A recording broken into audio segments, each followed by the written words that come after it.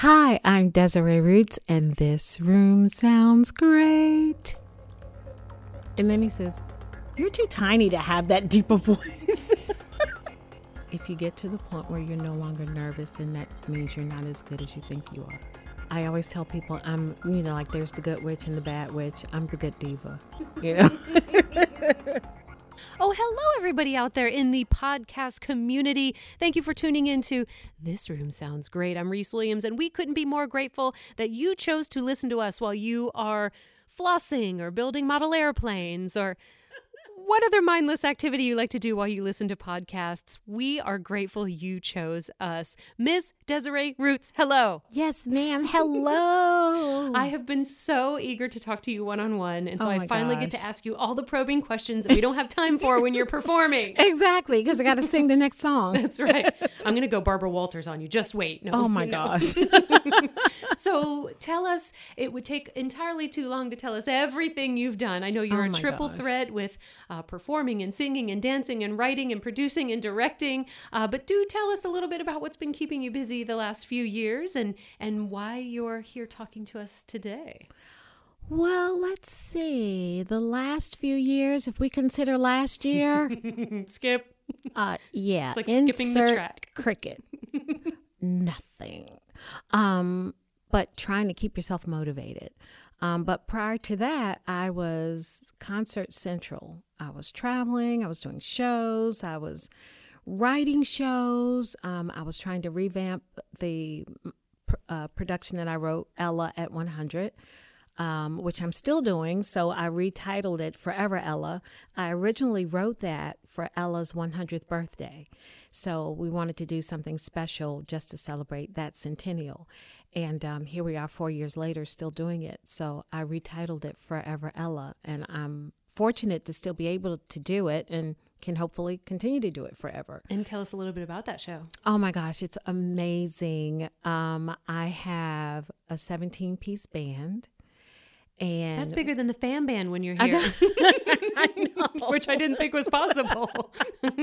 And I literally got to handpick some of my most favorite musicians in RVA to share the stage with me. It's just amazing. Of course, Dr. Weldon Hill is on piano, Mike Hawkins on bass, Carl Lester Ill on guitar, Billy Williams on drums. That's my core group. And then I have 4 saxophones, 3 trumpets, and 3 trombones. And then I have 3 other artists to portray Frank Sinatra, Louis Armstrong, and Nat King Cole.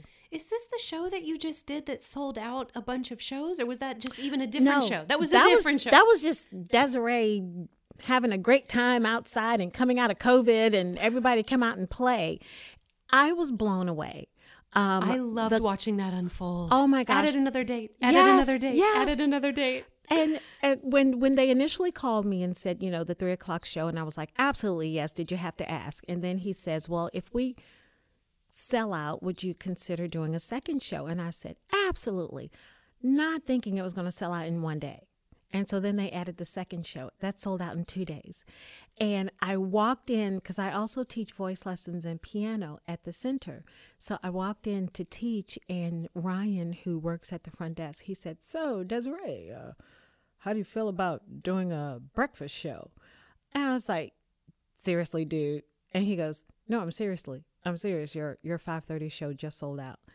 And I said, tickets just went on sale. I started crying because I was like, oh my gosh, these people snatched up these tickets. And so, Isn't it great to be loved? oh my gosh, it was such an awesome feeling. And so here comes the 12:30 show. And I said, we're actually going to do 3 shows in one day.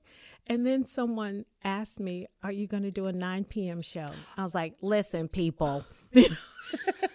Your bedtime is 7 p.m. after all those shows. Oh my gosh. But it was so amazing. It so warmed my heart. I'm always humbled when I walk out and see a sea of people who have bought tickets to hear me. Because in my mind, I'm still thinking, you spent your money to to come hear me, you know. And now you don't have like full on imposter syndrome, do you? I mean, I recently listened to an interview with the singer of The Roots, and he was so candid. He was candid about saying, yeah, I've recently gone to therapy and I find out I have a little imposter syndrome. And you're thinking, you know, how we view him and we see his successes and how he moves us and all the projects that he's a part of. Are you kidding me? Yeah. I mean, it's just, I stay grounded, I think, because of my family, you know, my immediate family, my children, and then my invited family. And it's just the humbleness that, you know, I'm just a little kid from Churchill, you know, that had parents that performed. So I'm always thinking my parents were the superstars, not knowing that I'm following in their footsteps or trying to, you know, be as great, if not greater than they were. And I think one of the highlights of my life right now is that my dad is part of the, I want to make sure I get the name right, Virginia Jazz, the early years. It's an exhibit at the Black History Museum. Oh, you have so there's a painting of you there too. And so my dad is part of the exhibit.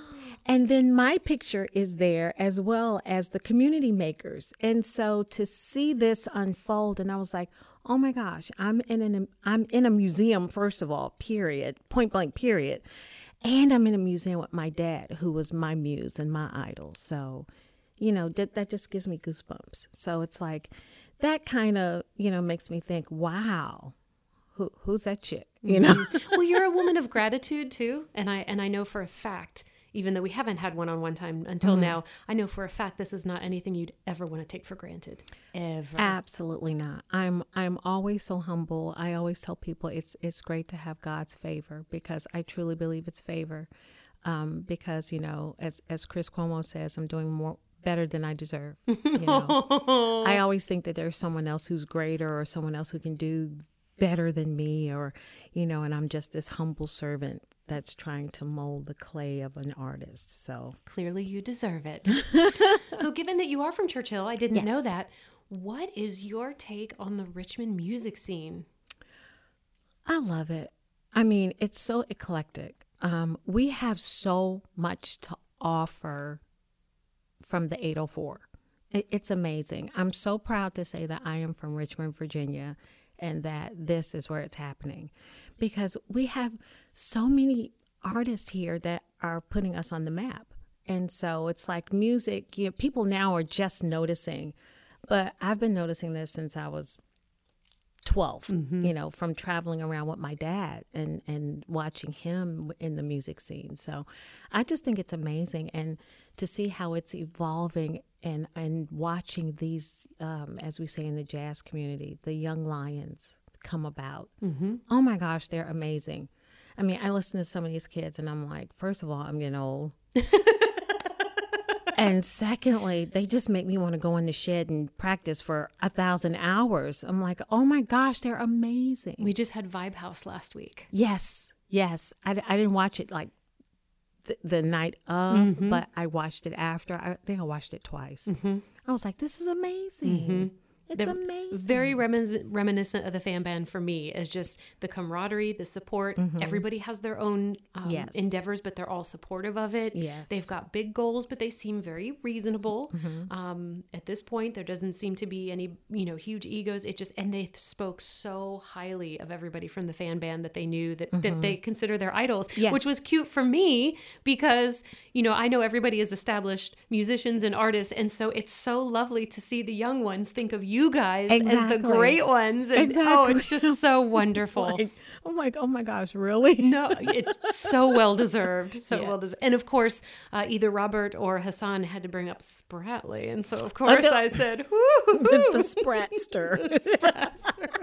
Wink, wink. Oh my gosh, he's so amazing. Now, you must perform hundreds of shows a year, right? I mean, you must. Yeah, until last year. Right.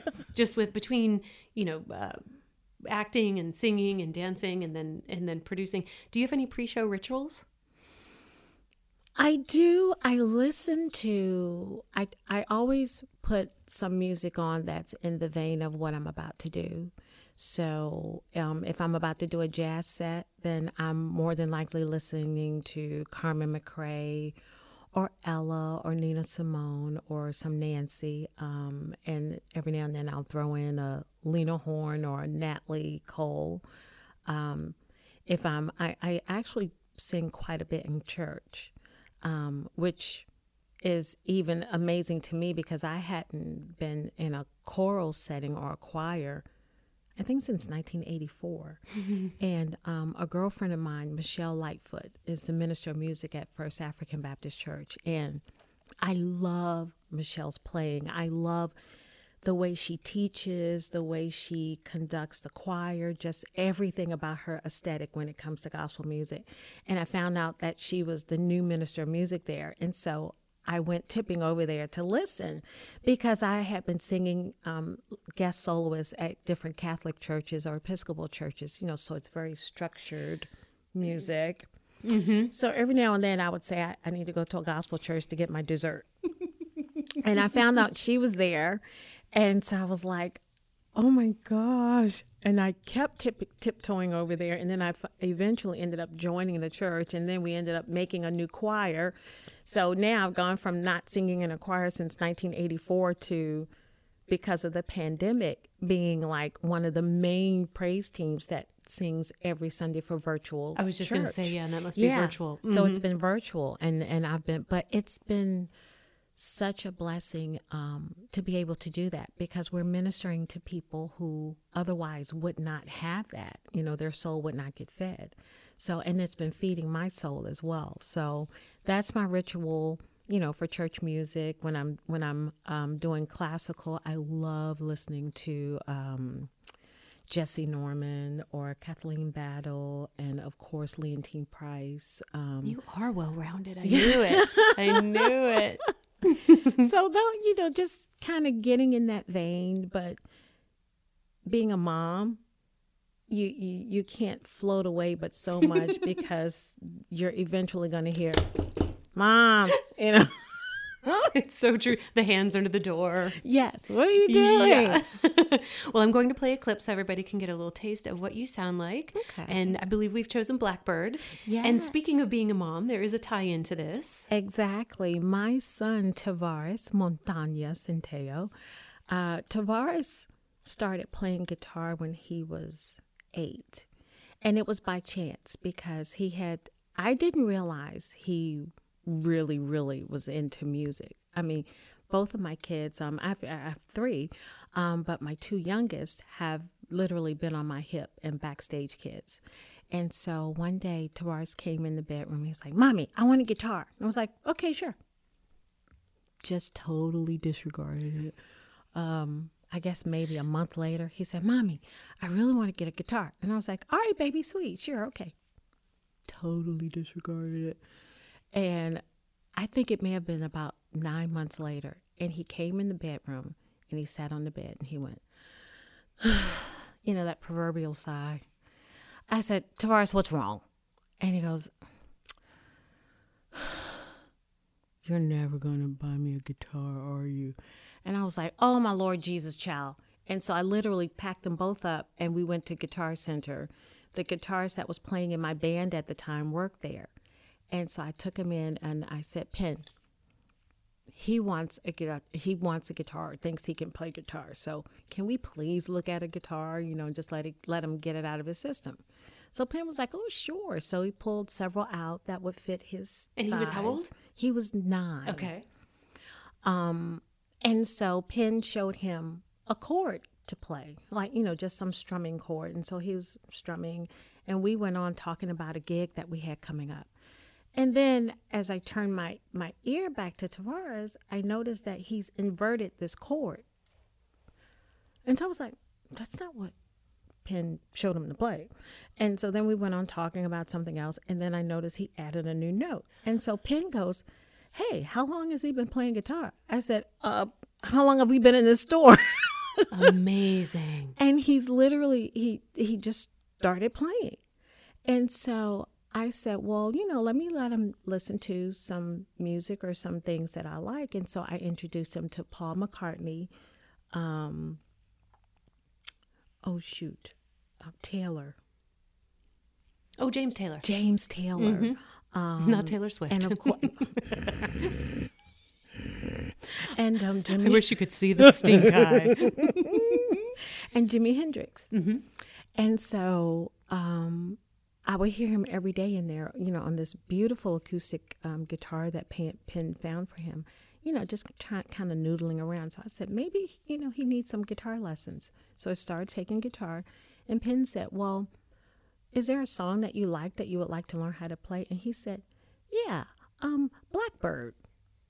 And Penn said, what? And he goes, I like to learn Blackbird. And so he kind of humored him to say, okay, we can try it. He learned it within 2 weeks. That was his first song that he learned on guitar. And so I was like, oh my Lord. And, I believe that there are several professions where people are born and not made.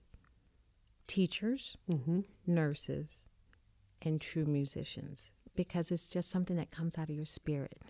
This child has it in his spirit. Is that what he wants to do you think, at this point? Okay. He wants to do sports medicine and talks about medical stuff, and maybe one time he was talking about neurological things, and I'm like, okay, but you're a great musician. He also plays violin. He also plays, he started tampering with bass.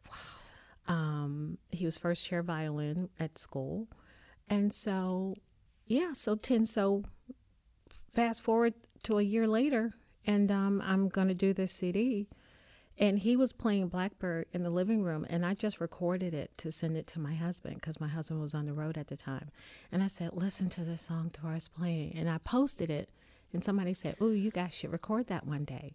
And so when it came time to do the CD, I was like, hey, you want to play on Mommy's CD? And he was like, okay. It was like no big deal, just no idea. And so like I was telling you earlier, I was so nervous for him, I think, and more so for me. And so I counted it off several times and it just wasn't right. And then the engineer said, little man, would you like to count it off? And so he goes, okay. And he looked at me and he said, you ready, Mommy? And I said, yeah. And he counted it off, and the rest is history. They are too cute for words. Here it is.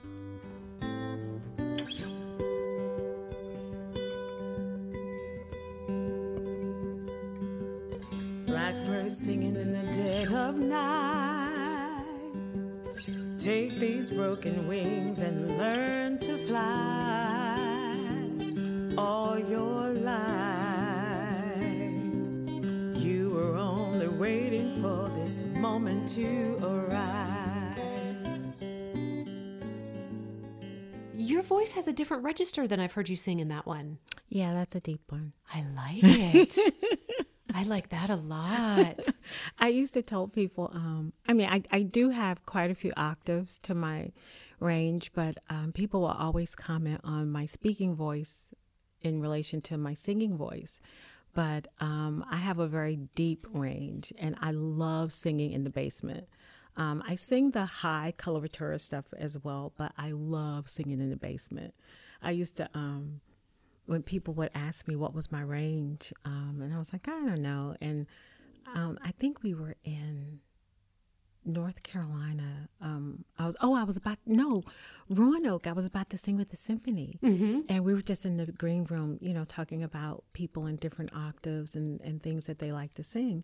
And so I told the conductor, I said, well, I love singing this Negro spiritual, Soon I Will Be Done. And he says, oh, that's one of my favorites. He says, do you have that rich contralto?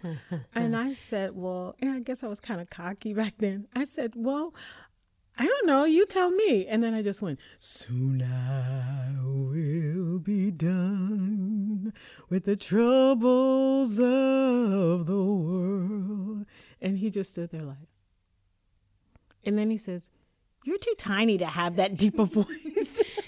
Seeing you sing that is like if you've ever watched a voice actor when they go into a cartoon or a character voice, because I've seen you perform so many times, with the other ranges, it's like that sound is coming out of her face. How is that possible? That's incredible. you. Incredible. My mom loved when I sang in my lower register. I like that. Yeah, she really liked it. You mentioned before a lot of the musicians that you like listening to, that you feel inspired by. What was the very first piece of music you ever owned, and what format was it on? Do you remember? Oh my gosh. The first album that I remember falling in love with, and I don't know if I bought it. I think my older brother bought it, but I claimed it. It was from a movie that Gladys Knight made. And I think it's maybe the only movie or one of the few movies she was in, and it's called Pipe Dreams. Don't know that one. And she has this song that's in the movie, and I fell in love with it. And I think I was maybe 12 or 13, but I loved the song. I think it was either called Pipe Dreams or Everyone Has Pipe Dreams.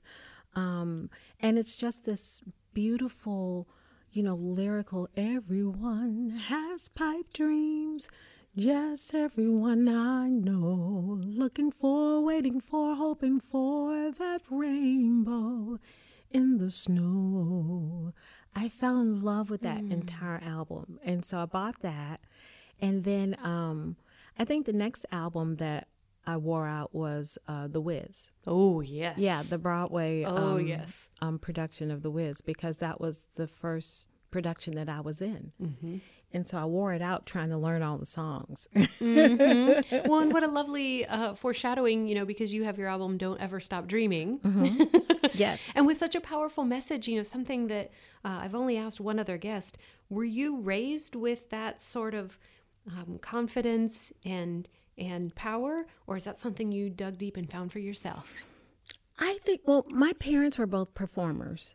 My dad was Sister Rosetta Tharpe's music director and pianist. And my mom was a Rosette. She was one of her backup singers. So that's how they met. And they traveled all over at the time, 50 states. We didn't have the extra 2. And so that's how they met. And then they got married and settled. My mom stopped traveling once she started having babies. It's 5 of us. And so I grew up in a household that was just full of music. Their fun time for me was sitting in the living room with my dad, making up songs or singing goofy stuff. And I started singing in the church choir, I think, when I was 4. So I think I was always in somebody's microphone. And then my dad played for years at the Abbey that used to be on Robin Hood Road. And he would let me sit in with him, and I sang, God didn't make the little green apples, and it don't rain in Indianapolis in the sun. I couldn't say Indianapolis, in Indianapolis in the summer. So he would let me sit in with him, if mom let me go with him to a gig on the weekend. And I thought that was the norm, to perform. Mm-hmm. But I never really thought about making it a career until I did The Wiz. And I think that's when the theater bug bit me. And I was like, okay, I kind of like this. And then the kicker for me was, a lot of people don't know this, I hate crowds. I used to break out in like eczema hives. Mm-hmm. And one of my girlfriends says, how can you hate crowds but you perform? And I said, well, because I'm up on the stage. Right. And they're out there. Right. So, big difference. Yeah. Big difference. But I used to have like crazy anxiety before performances. And my mom says, well, that's what keeps you humble. If you get to the point where you're no longer nervous, then that means you're not as good as you think you are. So my nerves are always a wreck. Wise woman. Wise woman. Well, speaking of, don't ever stop dreaming, what is Desiree's dream? Like, what is, you already live so spherically with how you express yourself, and you have an incredible family, and, what is your, and I guess your goalpost probably changes for success in your career, but it really does. Where are you now, and what do you think that next goalpost is? Initially, before I met my husband and got married and had babies, I was thinking I was going to do the whole New York thing, you know, I'm going to go to New York. I'm going to do this, and I'm going to break off and get all these parts. And my first New York audition was for Rent. And at the time, the actress Frenchie was playing the part of Joanne. Mm-hmm. And Frenchie is like, what, 6'2" and Yeah. 200-something pounds, maybe. And so I went in for my audition, and I got 5 callbacks. So I'm like super excited. And I'm thinking, oh my gosh, I'm going to get this part. I get in there. And, you know, New York scene, you walk in, they don't look at you. They're looking at your picture, and they're like, okay, what are you singing for us? So I told them what I was going to sing, and I started singing. And I will never forget this. He looked up at me as I was singing, and he went. And so I'm in my mind, I'm like, okay, what does this look? Is that disappointment? Is that astonishment? Exactly. What is that? And so I stopped, because typically you sing your 16 bars and you're done. And so he did like this for me to keep singing. So I sang the whole song. I think I was singing Aretha Franklin's Do Right Woman. Oof. And so I sang the whole song. And so then he says, how old are you? And I can't remember how old I was. And then he says, how tall are you? And I said, I'm 6 feet in my mind. And so, you know, it made him laugh.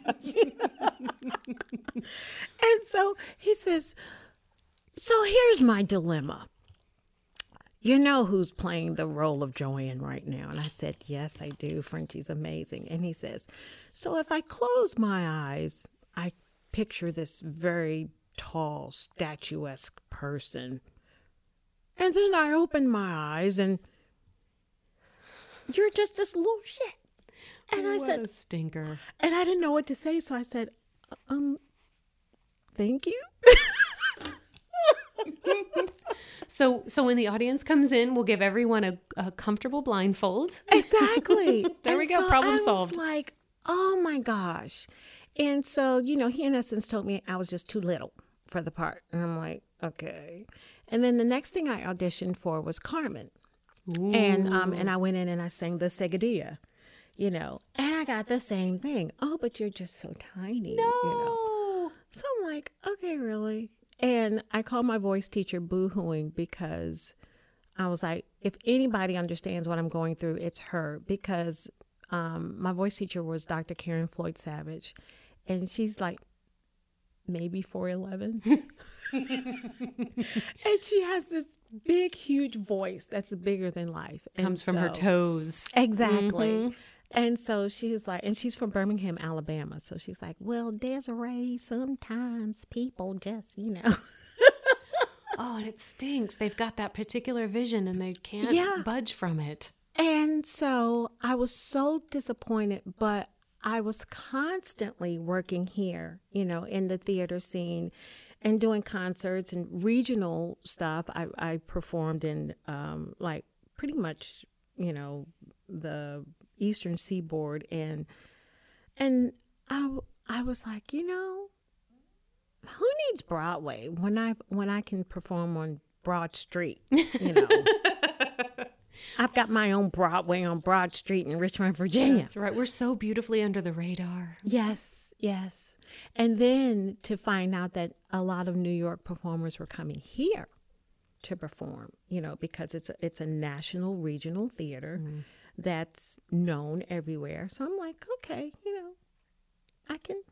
You're playing with live them. with this. Yeah, you're playing with the best of the best. Exactly. Mm-hmm. And so, and I still got to travel. I still had engagements all over the place. And so, and I traveled up until I think the kids started. Well, I was homeschooling so that I could travel. I was just going to say, you weren't far from them. That's great. Yeah, so I could travel with them. And then once they got older and started doing regular school, and I was like, okay, gonna maybe do something a little different. And then my priorities changed. It wasn't about being, you know, the Broadway star or the big singer. It was simply about being the best mom I could be and doing whatever was needed for the kids. Mm-hmm. And when you did perform, making sure it was with people that cared about you and you could trust each other, and exactly, and it was right, and it was a right fit, and it felt right. because, I have so many friends in the industry that, do the Broadway thing or do the TV and whatnot. And they all are like, oh, we want to be like you. And I'm like, want to trade places for maybe just a week, not too long, just a week. Give me my babies back. Just a break. Yeah. So, it just turned into being the best mom. And now it's more so just being the best role model in what legacy I'm going to leave. It's so important. You're shaping citizens yes. of tomorrow, the yes. people who are going to take care of us. Yes. So thank you for doing a good job. We appreciate it and caring about it. We really appreciate that. Exactly. There are a lot of people who, it just happens. And then there are plenty of people who, thank goodness, they take their job very seriously. Exactly. And I am grateful for it. Exactly. That includes teachers, parents, yes. anybody who, yes, when you're in the presence of a kid and you are conscious of how you're affecting them, thank you. Exactly. Kudos. Exactly.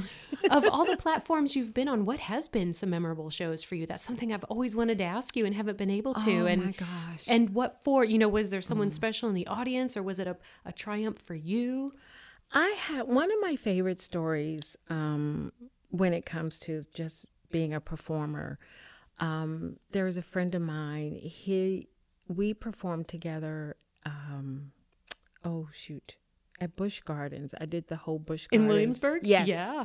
That was my first job when I was 15. Oh my gosh. I was just talking about it. Yes. Culottes and a bonnet. I made cotton candy and popcorn. I loved it. I sang in the Sunlight Orchestra. Mm-hmm. And it was so much fun. And the band was amazing. As a matter of fact, they were so amazing. This was the only band that was recorded. They sent us to a studio to record the sets that we did. And then we made a CD that was then produced and sold at all the Busch Gardens nationwide. Wow. Yeah. And it was the Sunlight Orchestra. So one of my friends, I was performing at Vitello's on Broad Street, and he brought his parents to hear me sing, because he used to always say, Desiree, you're my most favorite singer ever. I was like, whatever, Graham. Blush, blush. And yeah. And so his parents were in town. They had been divorced for maybe 20 years.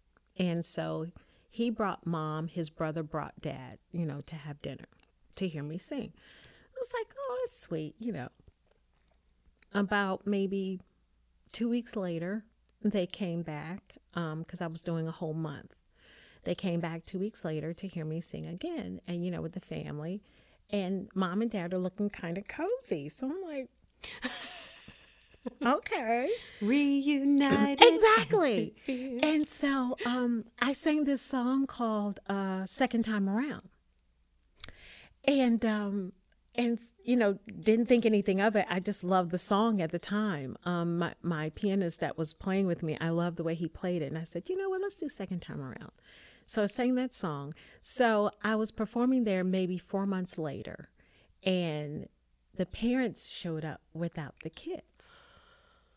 And they requested Second Time Around. And I was like, okay. So I sang it for them.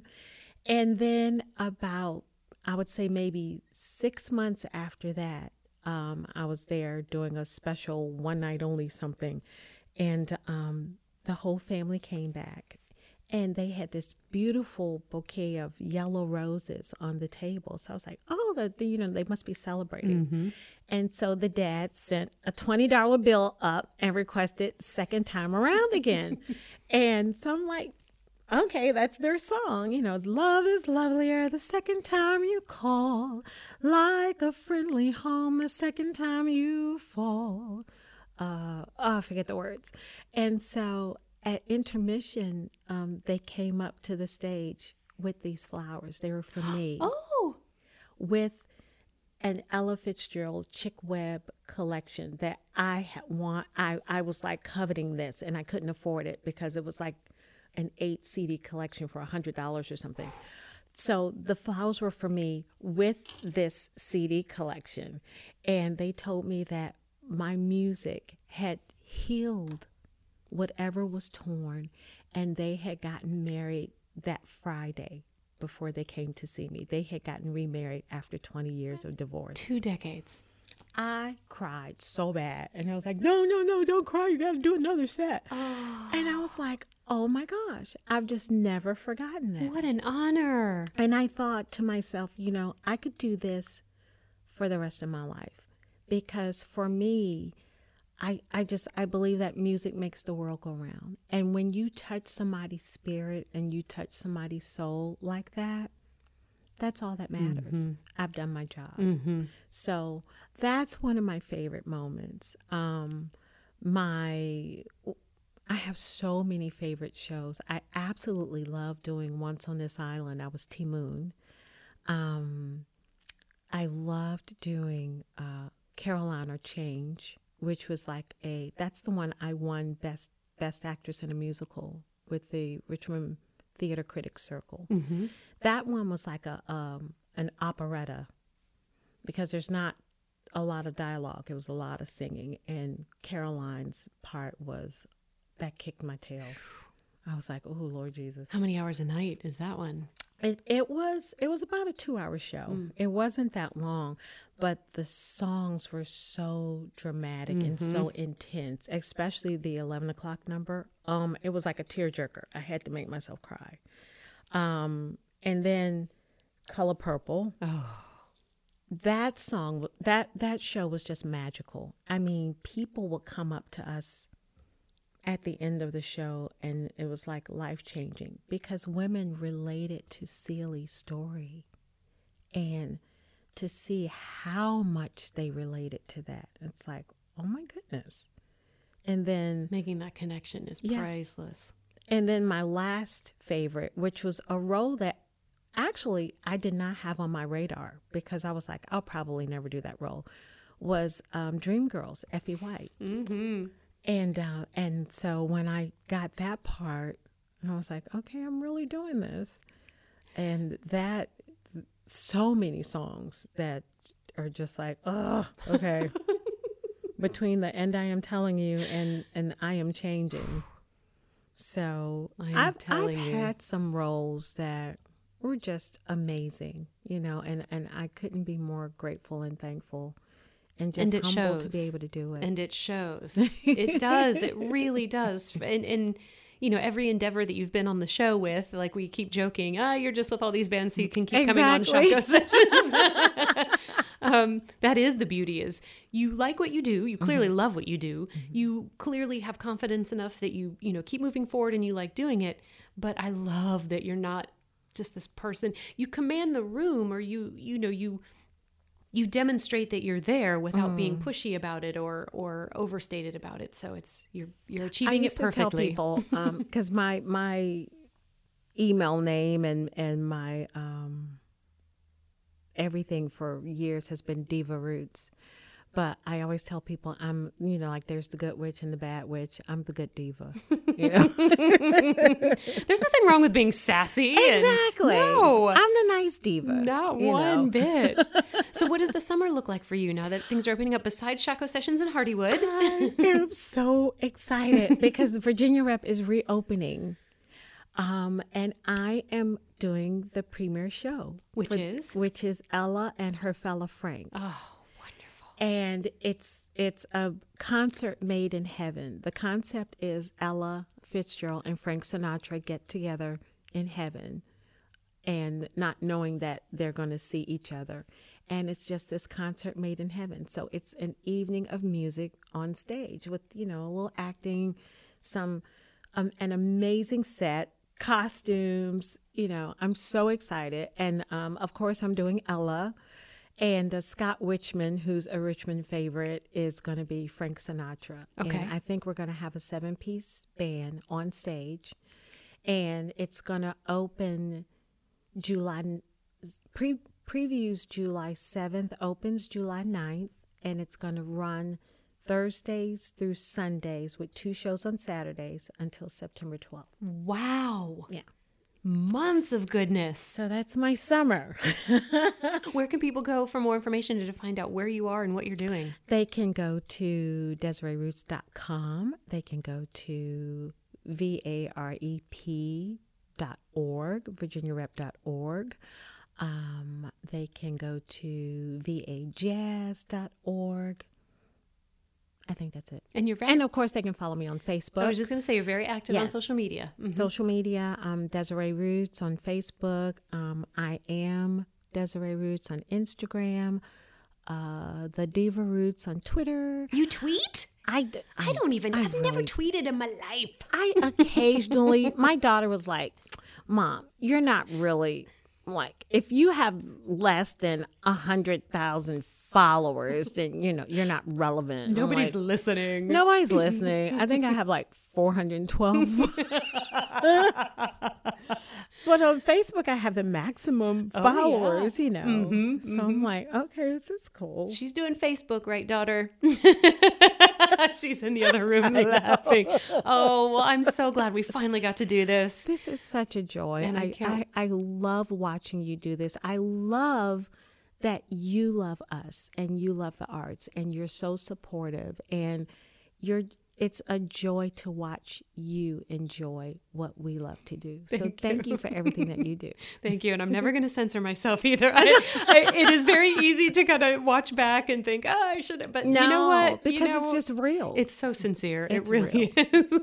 That's It's the best. truly sincere. Well, we cannot wait to see you here in the studio. And then 2 days after that, you're at Hardywood, with beer and dogs and all the good stuff that comes along with that. And we cannot wait. Thank you so much. Thank you, Reese. Thank you. Bright moments to you. Thank you. Thank you so much for listening. Be sure to like, follow, and subscribe to us for the podcast on all the usual suspects. And of course, be sure to tune in every Tuesday night at 7:30 p.m. YouTube, Facebook, Twitch for Shako Sessions Live. That's a wrap.